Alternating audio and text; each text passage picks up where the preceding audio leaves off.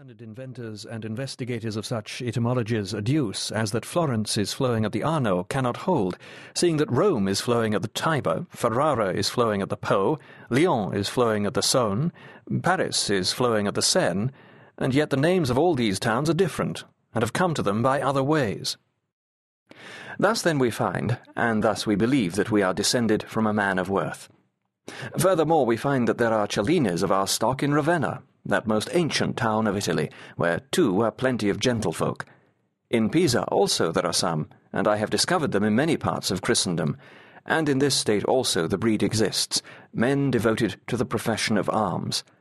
For not many years ago a young man called Luca Cellini, a beardless youth, fought with a soldier of experience and a most valorous man named Francesco da Vicorati, who had frequently fought before in single combat. This Luca, by his own valour, with sword in hand, overcame and slew him, with such bravery and stoutness that he moved the folk to wonder, who were expecting quite the contrary issue, so that I glory in tracing my descent from men of valour. As for the trifling honours which I have gained for my house, under the well-known conditions of our present ways of living, and by means of my art, albeit the same are matters of no great moment, I will relate these in their proper time and place, taking much more pride in having been born humble and having laid some honourable foundation for my family, than if I had been born of great lineage, and had stained or overclouded that by my base qualities. So then I will make a beginning by saying how it pleased God I should be born. 3. My ancestors dwelt in Valdambra, where they owned large estates, and lived like little lords, in retirement, however, on account of the then contending factions. They were all men devoted to arms and of notable bravery. In that time one of their sons, the younger, who was called Cristofano, roused a great feud with certain of their friends and neighbours. Now the heads of the families on both sides took part in it, and the fire kindled seemed to them so threatening that their houses were like to perish utterly. The elders upon this consideration, in concert with my own ancestors, removed Cristofano, and the other youth with whom the quarrel began was also sent away. They sent their young man to Siena. Our folk sent Cristofano to Florence, and there they bought for him a little house in Via Chiara, close to the convent of St. Orsola, and they also purchased for him some very good property near the Ponte Arifredi.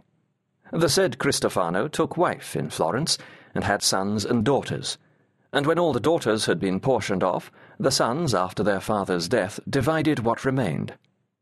The house in Via Chiara, with some other trifles, fell to the share of one of the said sons, who had the name of Andrea. He also took wife, and had 4 male children.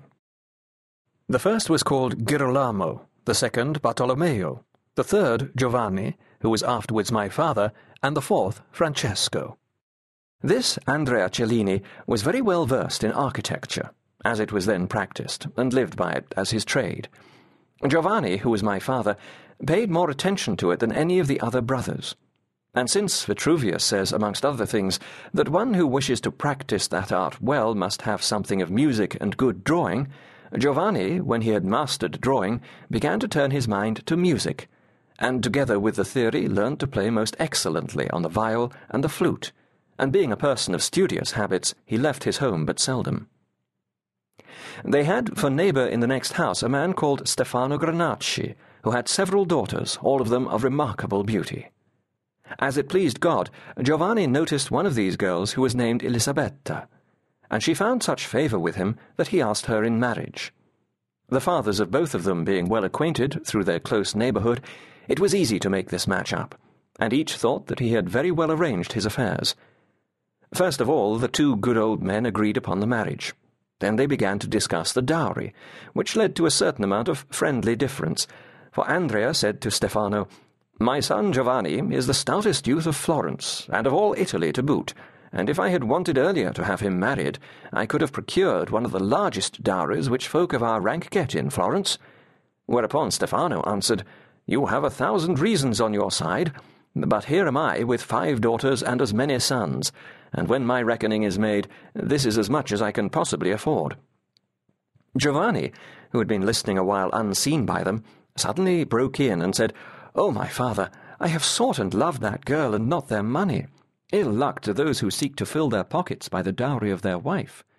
As you have boasted that I am a fellow of such parts,